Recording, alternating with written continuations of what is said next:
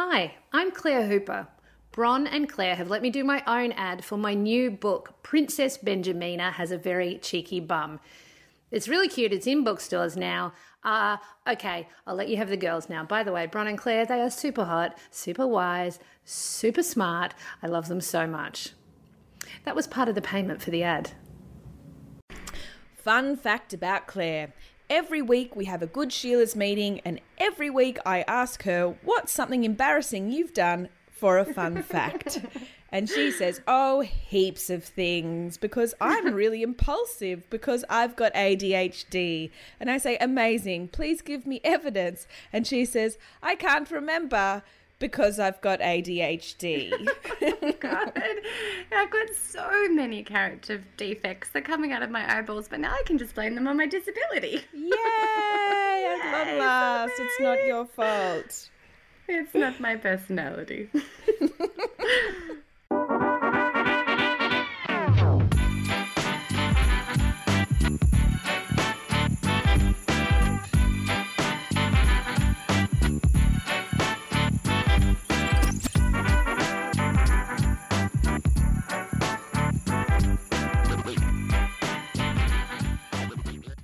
Hello and welcome to Good Sheila's, the podcast that will turn your stomach and warm your heart as we reflect on what makes all of us tick.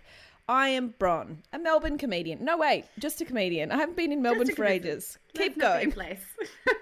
Okay, and I'm Claire, a human rights lawyer. We're long-time friends, short-time mums, and lifetime dickheads. Each episode we tackle something in the media as well as something in life that's kicked us in the guts. So strap yourselves in, mongrels, and get ready for Good Sheila's. Hello, mate. Hello, mate. How you going? I am very good. I'm very good. How are you? Good. I'm good. Before we have a little chat about where we're at, what the devil are we talking about this week? I will start to tell you. We are unpacking what is happening with the coalition and talk about what really needs to change. And just a hot tip, it's probably just getting rid of them. Yeah, look, it's not going very well for them. We're also going to talk about big things that we've learnt in the past year on what we're fairly sure is probably our 1 year anniversary of Good Sheila's. It has to be. I think it has to be. Surely. We've been doing this for 100 years or 1 year. Yeah, which one? It feels like a long time. It's 34 years. No, it is. At least 34 years. It's got to be, I reckon it's about 13 months. It's amazing. A long time. Like, we were so young. I have a very fond memory of us just before the world ended, sitting in my garage, and for some reason we were taking photos of ourselves in my messy garage, eating hot cross buns and drinking Aldi wine, and I don't know why, but we did that. And then we posted it. We were like, "This makes sense." And look how far we've come, babe.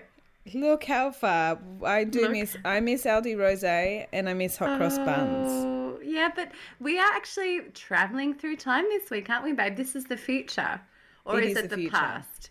I mean, as in this is the future. We are recording a couple of weeks before we are releasing this because we're time travellers and wizards. And also, we're the most organised podcasters anyone's ever met.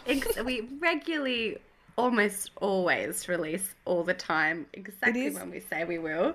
Do you know, I reckon where we perform the worst is when we make promises. I don't know what it is. Exactly. As we go, do you know what? We're going to do this post. Nothing could go wrong. And then we're like, hey, guys, we promise we're going to release this episode about this tomorrow. And then we actually do the recording and then the recording's fucked and then we can't release it. Or we just don't do the recording and we pretend we never made that promise. I mean, there have been many, many complicating factors over the last year. We've had quite a chaotic and life-changing one for both of us, and we'll talk about what that's taught us at the end of the episode. But, yeah, it's surprisingly hard to do anything. Yeah, ever. yes. Especially when you think it's going to be easy. You're like, what could go wrong when I make a promise? Exactly. I've never broken a promise except for every promise I've made. But Brom, do you want to tell our beautiful listeners why we're recording 2 weeks before we're travelling into the past?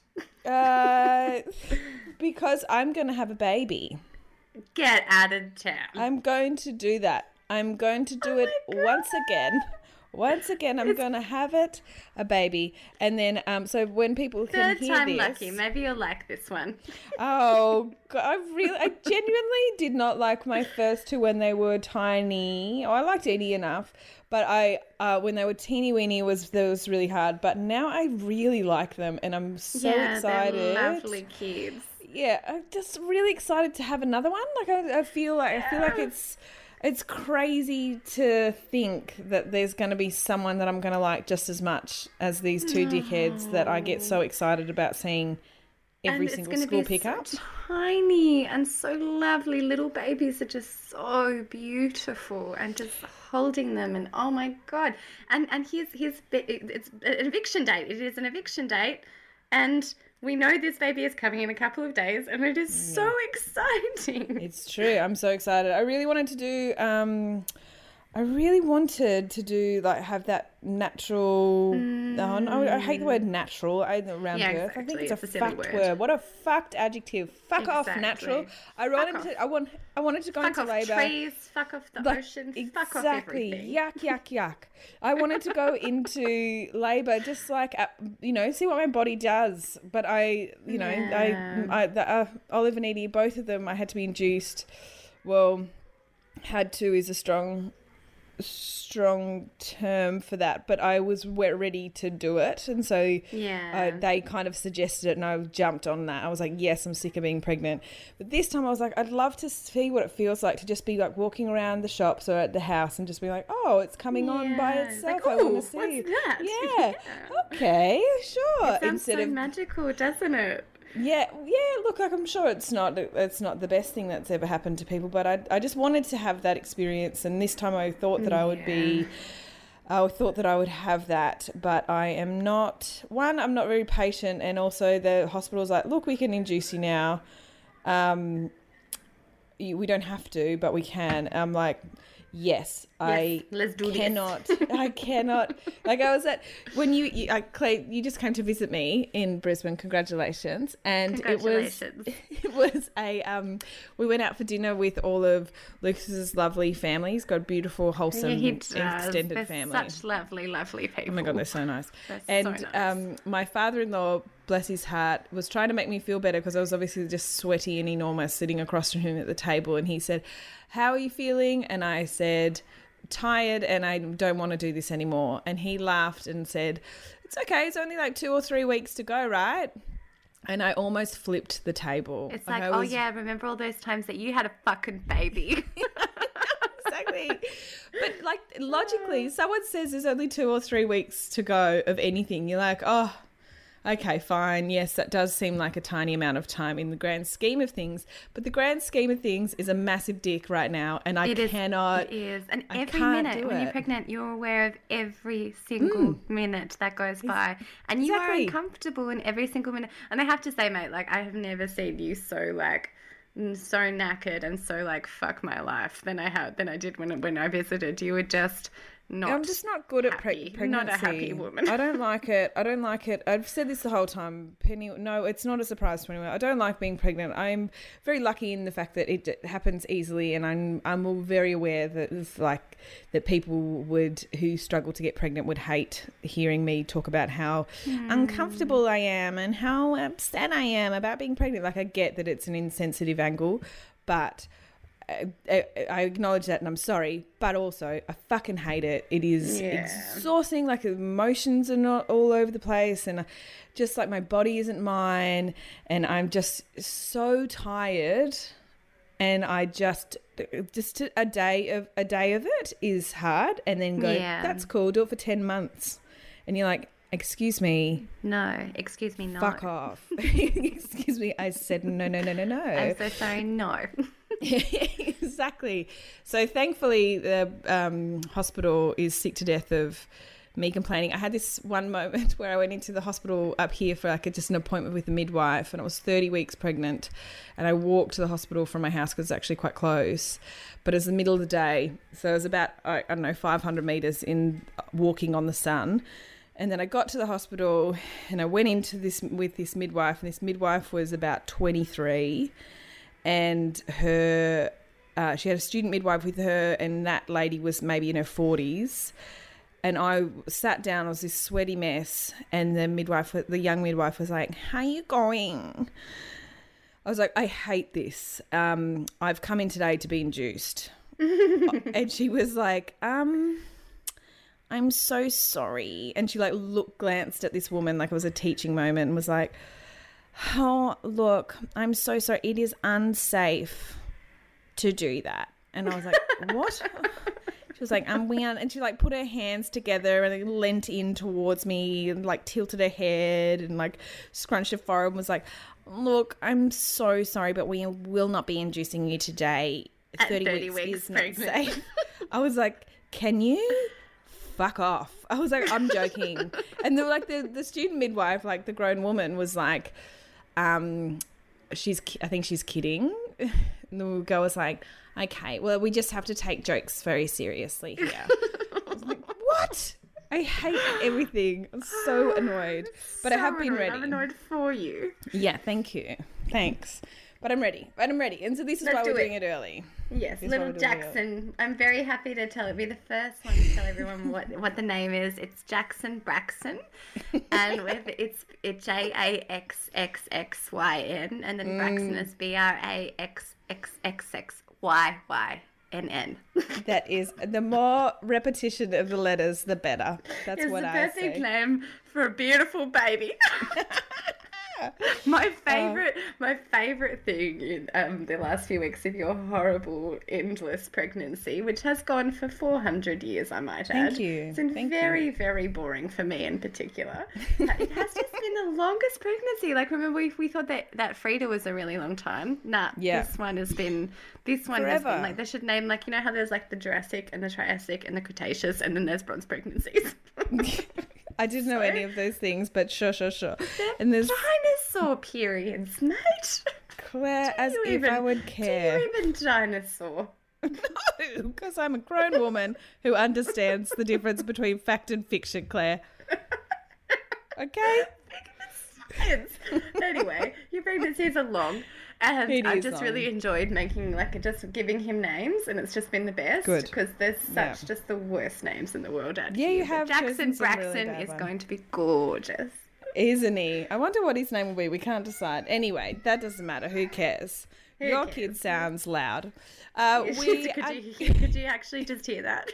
Yeah, I could definitely hear. Sorry, guys. The yelling in the background is one of my children. She's very old now, so we don't care about her anymore.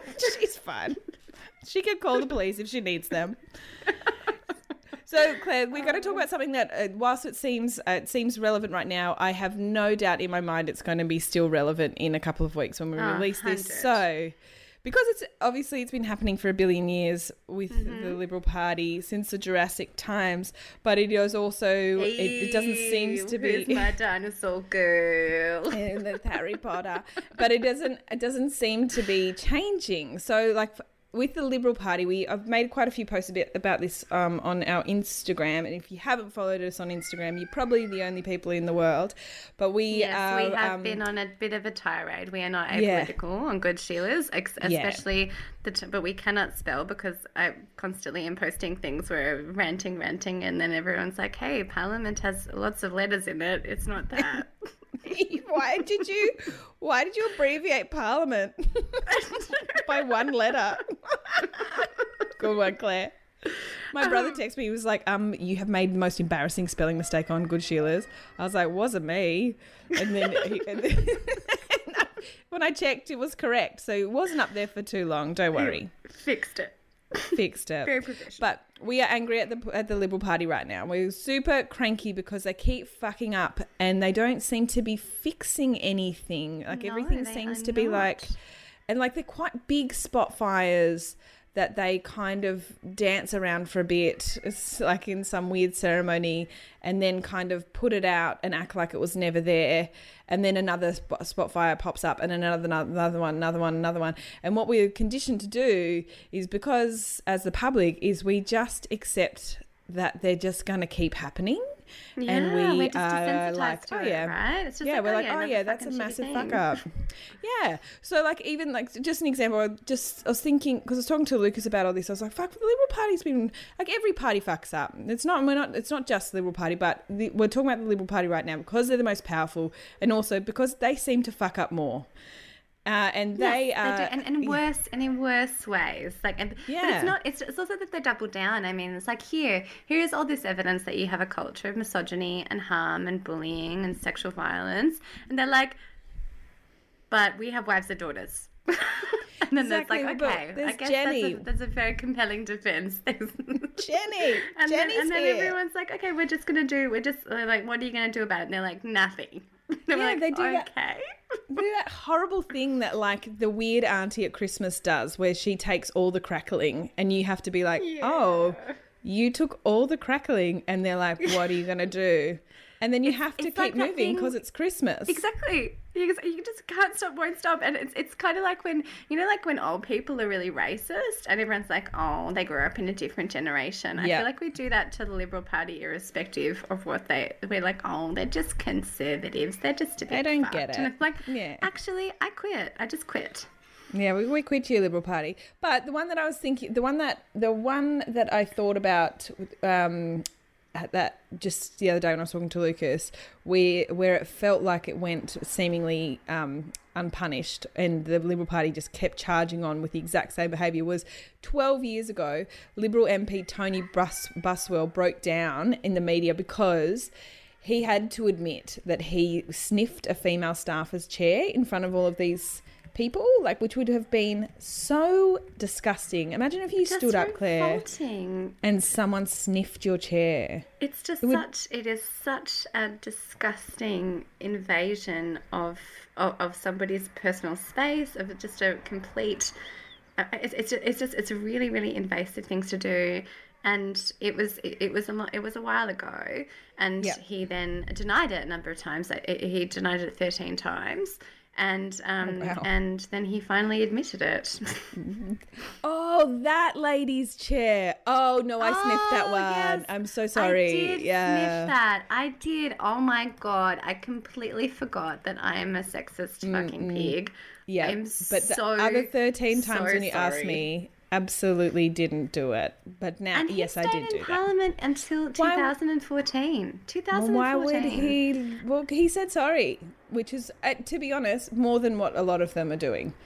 But they've had that is so, like, super gross. And one he had. This is what's interesting about, like, so many things are interesting about this. And when I say interesting, I mean like rank. Is he had an audience for that. So it's like, you know how our sense of humour is only funny mostly just to you and I. And we pick, you can't, like, I wouldn't be able to walk into, the pharmacy and be able to crack a joke to the pharmacist that you would get, because I'd be like, wrong audience. Absolutely, this guy will not think it's funny when I talk about, I don't know, Jurassic Park, but I have to, obviously, and then I have to I have to cater for that. So what this guy did is he sniffed this woman's chair knowing that he had the right audience for this. Yeah, he had exactly. people who were like, safe. oh yeah, cool. Yeah. He'd be like, excellent. This is, and he would have had heaps of people being like, yeah, that's hilarious. And it was hilarious enough for them to actually take evidence of it, and not to incriminate him, but to be like, that's funny enough to us to look back on. Yeah. Creeps. And also, I just want to point out as well, like, we talk a lot about, the link between kind of gendered harassment and bad behaviour and kind of other forms of violence. And Troy Buswell is a really, really perfect example. So he was the former WA Treasurer. So he's quite high profile. And actually just last year, he faced court for a whole number of family violence charges, where he aggravating with grievous bodily harm, like pretty serious bloody stuff on a number of occasions. So, this is not only the events themselves are harmful, right? If somebody in a workplace sniffs your chair and makes a joke of it in front of everybody and objectifies and reduces you like that, that is going to be deeply harmful. But also, it is bloody symptomatic of attitudes towards women elsewhere, right? And here is a beautiful illustration of a fuckwit who doesn't value women very much and thinks that they are objects for his pleasure and his use and his abuse. Well, exactly. It's not. He doesn't just go home and be like, "Oh no, this woman's different to that woman because she's got a different haircut or she didn't stand up to me in Parliament or whatever." Yeah. This is like it's the same. It's the same brush, tar with same brush. It's like this is all how women are I shit, see you, and I don't care about them, and I'm in charge. Yeah, and this is why it was so important when ScoMo said that thing about, "Oh no, Jenny told me.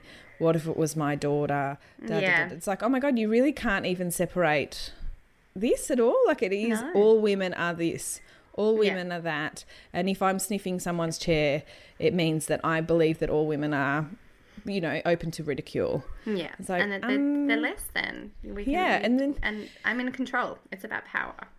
And they had this, probably one of the grossest ones that's actually just come, this been exposed lately. And exposed is a great word to use because there's evidence of 4 men exposing themselves within Parliament and one Lib staffer wanking on a female staffer's desk.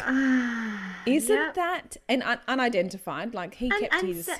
well, he's been identified by a number of people, but we don't want to get sued, so we won't say on. Everyone fucking knows who he is. He's recently lost his job, but he's definitely going to find himself again because this is what happens with these people. But he didn't just wank on a female MP's desk. This is a minister. He sent videos of it to other staffers. Like there's a culture of this. Exactly. And so, like I said before, there's an audience for it. This is like, he wasn't sending it to be like, please help me, look at my problem, look how poorly I behave.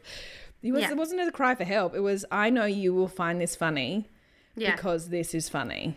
Yeah. And then they were like, oh yeah, that is funny. And it's like, I don't even know how he was ever been, like, I know you said he's been identified, but how is he able to keep any kind of anonymity here? I know that word's hard, but when it's like, no, you probably deserve to be named and shamed and probably sued by the MP that you did that to. Yeah, exactly. And also there should be repercussions. And this is just one of so many. Yeah. Tell me about Andrew Laming, mate. What is Andrew Laming doing? So I read about this morning and I was so annoyed because just the language that this is an MP from Queensland, and he told he's been like cyberbullying people basically. So he's a couple of local women in his electorate, like some people who are the people he's supposed to serve.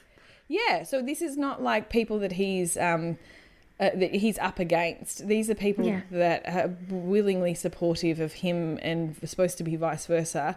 But he's like, this, this, I don't believe this, and I would like to see this, and just like pushing his power all over these people.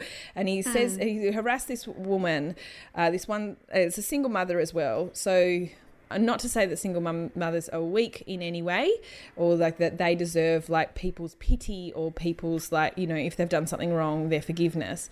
But she hadn't done anything wrong, and he knew her situation and everything, and he came for her and he used really aggressive language. He was like, unfortunately, I make the rules and you follow them, which is such a creepy thing to say to anyone. It's like, oh, sorry, who are you?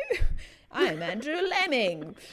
What is this, like a massive bully? And so this is just one of the things that came out, and this would not have seen the news if there was this uprising in I guess in people's pushback on the Liberal Party of our horror and but I mean, this is a party. Let's just touch on a few things that they've done just in the last few years. Okay, in 2019, ScoMo said in a speech for International Women's Day that women deserve to rise, but not at the expense of men.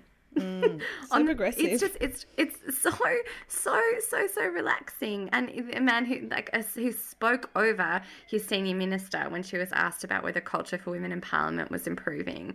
Like he he can't acknowledge women as human beings, and it's just and ScoMo's member of staff called a rape victim a lying cow. Like this is the culture. This is just it's just a really, really broken, toxic culture, and not enough is being done. So Linda Reynolds was the minister who was who was in charge of her portfolio when Brittany Higgins was raped, and it came to her attention, and she was one of the people who covered up that alleged sexual assault within a workplace. It's really good. This is a workplace, and Christian Porter has continued to deny his historical rape allegation, but he's still on mental health leave.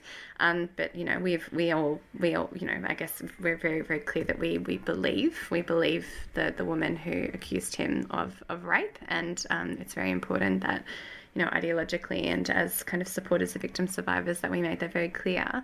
They are reshuffling the cabinet, so they're moving everybody around.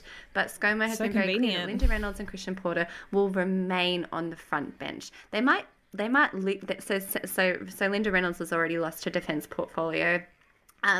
But she'll stay on the front bench. She'll stay in control. She'll be in the play, right? And then Porter, he's probably going to lose AG, but he'll hold on to industrial relations as his portfolio. And this is very temporary. It's very temporary politicking. They're just having a little reshuffle, and everyone will forget, and then we'll move on, and we'll do exactly what we did before. Well, this is the thing. The Spotfire. Look, we put it out.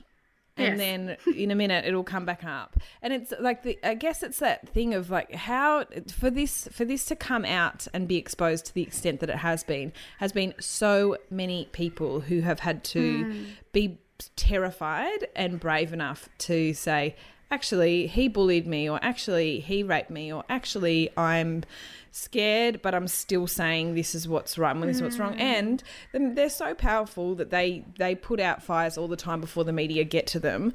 But there has been the media is not letting go, and there's a lot of people who are like, this is not fair because this is trial by media, this is you have to let the courts decide, and a man is innocent until he is proven guilty, and this is a man's reputation that you're dealing with. And it's like, yeah, but there's no smoke without fire. And there has been how many women have had to complain, or how many women have been too scared to complain, and for us to get to this point. So I don't feel sorry for anyone who is getting in trouble right now.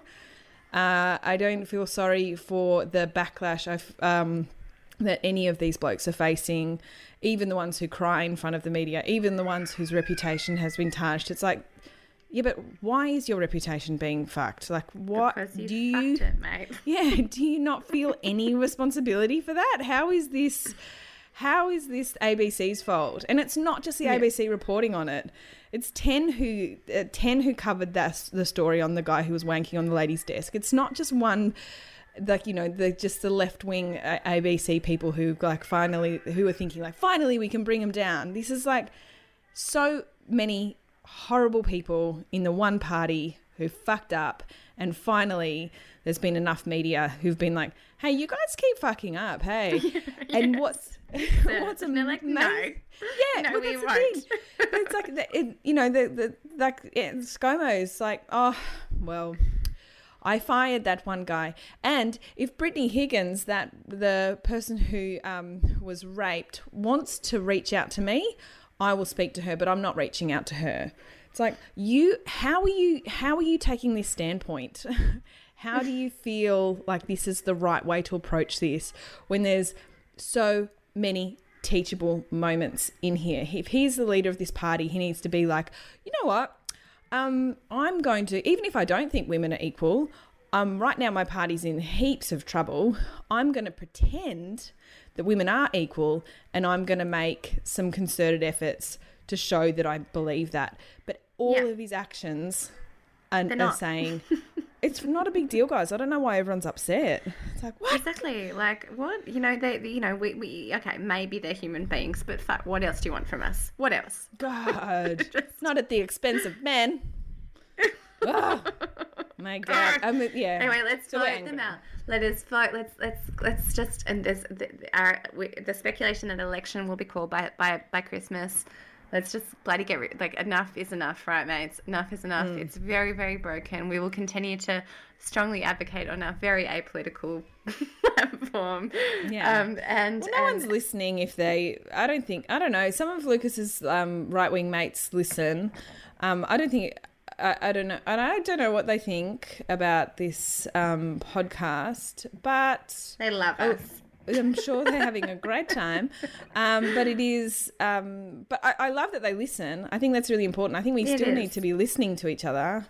But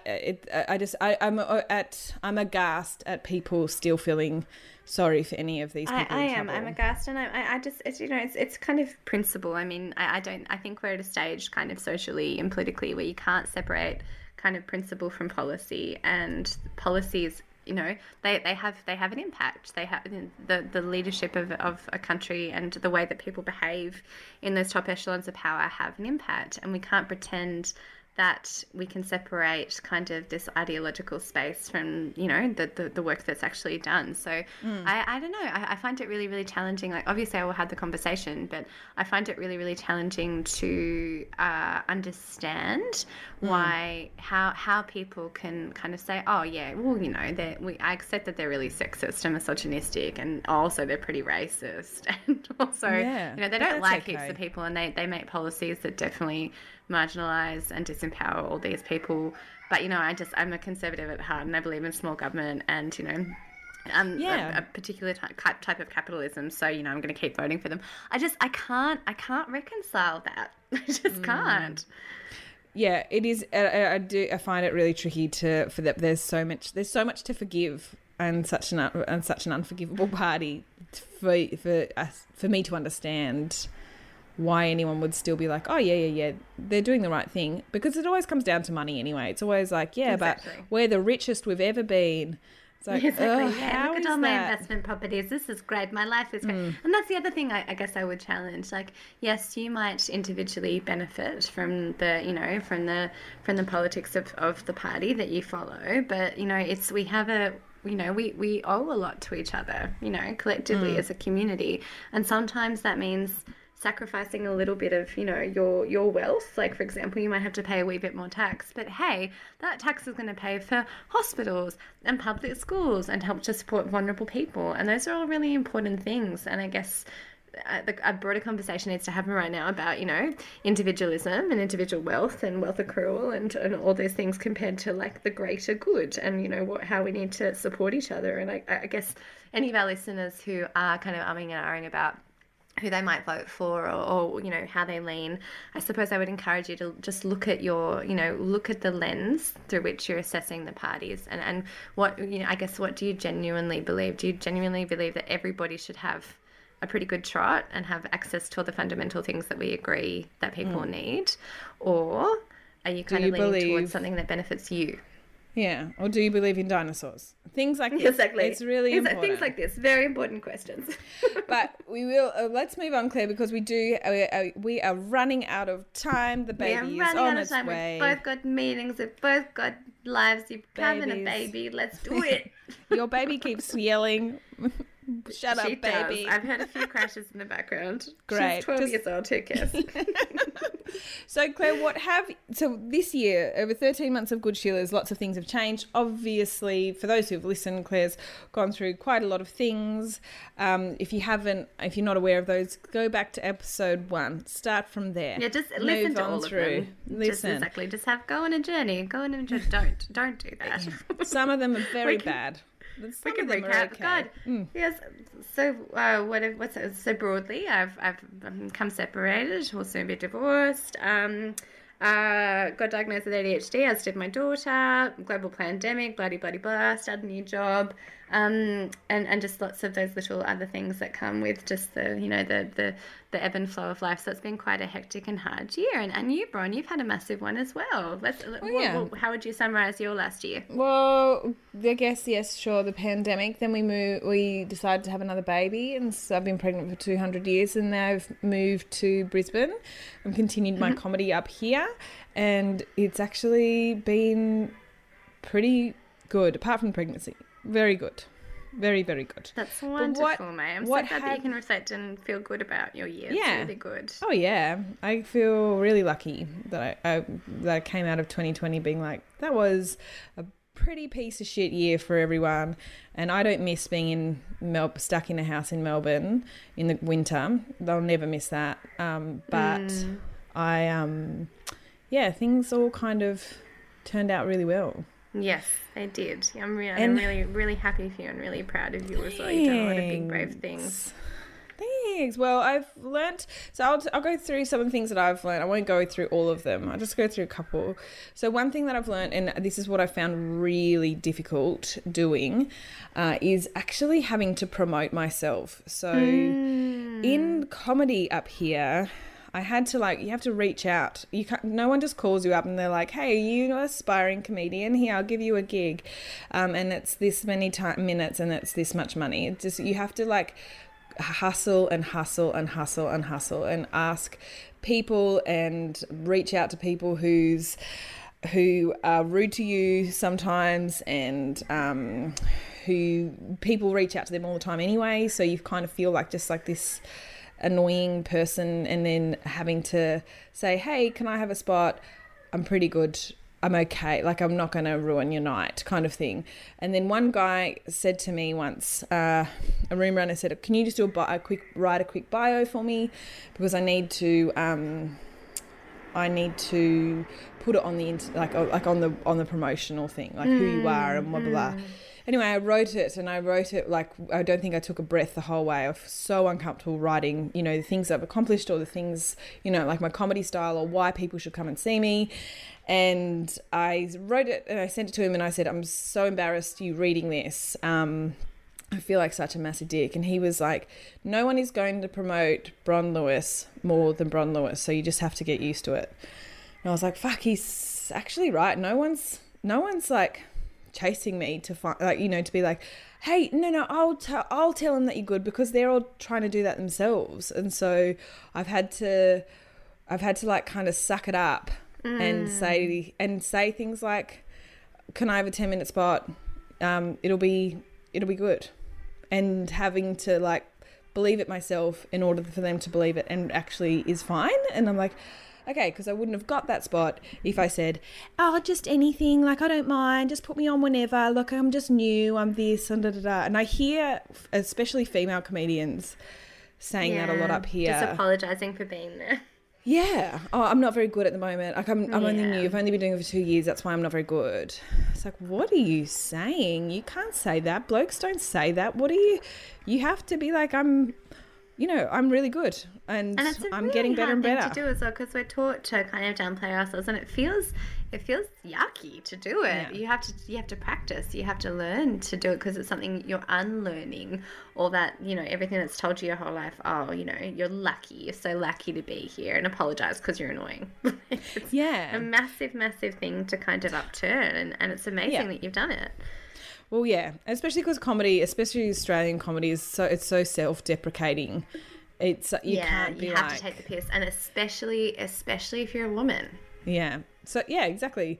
So I'm still learning and stuff, but I'm also observing how the difference between how women and men hold themselves in comedy, and how easy it is for women to be overlooked because they say things like, sorry, I am not very, or whatever, and then instantly you can't hear the rest of the sentence because it becomes redundant, because they've made themselves redundant. So I'm not doing that. But anyway, what is yours, Claire? Mine is a little bit more, I guess, inward facing. I've just learned how to be emotionally honest. Well, I'm learning. I'm very, it's this day by day, step by step thing. I think we posted a few times on Good Sheilas about this concept of drinking from the cup, which I've been doing a whole lot of work on. And it's an idea that we kind of hold as, we don't process our grief or our anger or our sadness, and we kind of push it down and push it away. And I was very much did that constantly. Like if something made me sad, if something made me angry, I wouldn't articulate it. I wouldn't deal with it. I would just kind of swallow it, and it would go in me. And the idea is that when you do that, these things build and build and build, and eventually they mean that you react to things in a way that's not just representative of the situation that you're experiencing. It's representative of every other situation that's made you feel the same before. And so you accrue grief, you accrue kind of sadness and trauma and so on, and you hold it in you, and it just becomes overwhelming, and it overflows. And just because of the nature of the year that I had, there was a whole lot in the cup, and a whole lot of just things that I'd never articulated to myself or to other people, but most critically, I think, even to myself. And so I've been doing a really fucking hard practice, and it's got two layers. The first one is that I figured out that I've been drinking all my feelings. So I had this moment about a month ago. This is all very recent. I've been working on it for the last few months, but the drinking thing's very recent, where I realized that I was drinking to just not feel things. So, and I've been doing that steadily for a year, like since Wally left, probably even before he left, when like I would just I'd just wait all day long until I could have a drink, and then I'd drink and drink and drink, and I'd drink and drink and drink, so I didn't have to feel anything. And it was getting to a point where, like, it was quite an unhealthy level of drinking, and also, like, it was starting to spill over. I was just feeling really anxious and really sad and really tired and overwhelmed, and all the things that happen when you're just not processing your emotions. And so I've cut down, almost quit drinking. I think I've had a couple of drinks, and I had a couple of drinks in Brisbane, but otherwise I've been drinking alcohol-free beer, which is actually delicious. It's yum. And it is yum. And I've been feeling my feelings, and oh my God, Brian, it is intense, and it is painful, and it is fucking hard. It's just really, really, really difficult to actually just sit with what you feel and understand it, and it's very, very unpleasant, but it's also very freeing to be kind of emotionally honest. And I've been seeing a really incredible psychologist who does a really great practice where, and I'll tell a little story before we finish up. So I do a little bit of this work for her, mostly on my own, but with her once every fortnight. And I was just talking to her just yesterday about just feeling quite profoundly lonely. And she's like, okay, well, where do you feel this feeling? And I was like, I feel it in my torso. Like, it's a very kind of physical, like, longing, or very physical kind of feeling of emptiness. And then she's like, she's like, close your eyes, like, and how old are you when you feel this? And I was like, by this point, I'm like openly weeping, by the way. It's just floods of tears. Very, very, very, very hard stuff, but very, very healing. And she's like, and I was like tiny. I was like Stevie's age. I was 6 years old, and she did this practice, and it sounds so wanky. And 5 years ago, I would have been so scathing of this, but now that I'm getting old and a lot more open to these ideas, and a lot kinder to just self-improvement, and the idea that actually you do have to build self-love and self-worth. She did a meditation with me where I went and I met with my 6-year-old self, and I like played with her, and I hugged her. And you can imagine I'm just like a bawling, weeping mess, like crying so hard that I couldn't see. My whole jumper was drenched. But it was like, like every time I've ever felt lonely, this really profound longing as an adult, it all tracks back to me as a little kid being really lonely. Yeah. And this is really it's a really beautiful, really powerful thing to do. And the more the more I talk to kind of women I love about it, the more like they're like, oh yeah, I've been doing that too. Like for the last couple of years, it seems like a real kind of mid to late 30s vibe where we're all like, I'm going to connect with myself, and I'm going to actually feel my feelings. So I I'm learning to feel my feelings, Bron. These women that you speak to are going back to their 6-year-old selves? Oh, no, yeah, they're all going back to, like, most of these experiences. This is just a, it's a particular kind of type of psychology, but, like, they're just trying to understand how they started to feel and when they started to feel what they're feeling. Like, because, I think I've learned that, like, I used to compartmentalize my life and, like, be like, you and I would have a disagreement or something, as an example.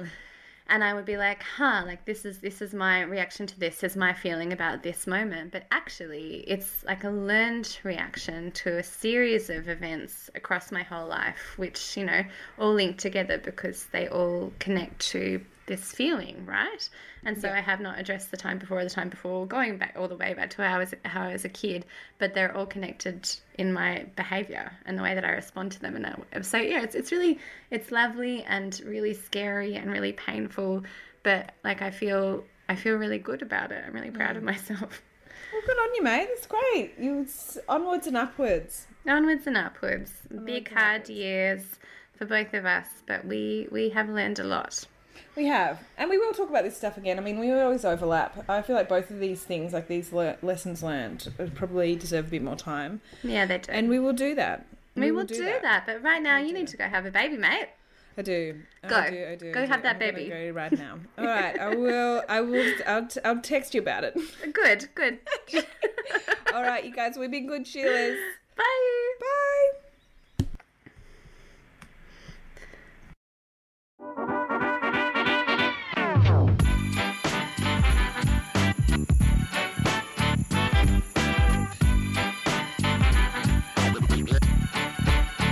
Bye.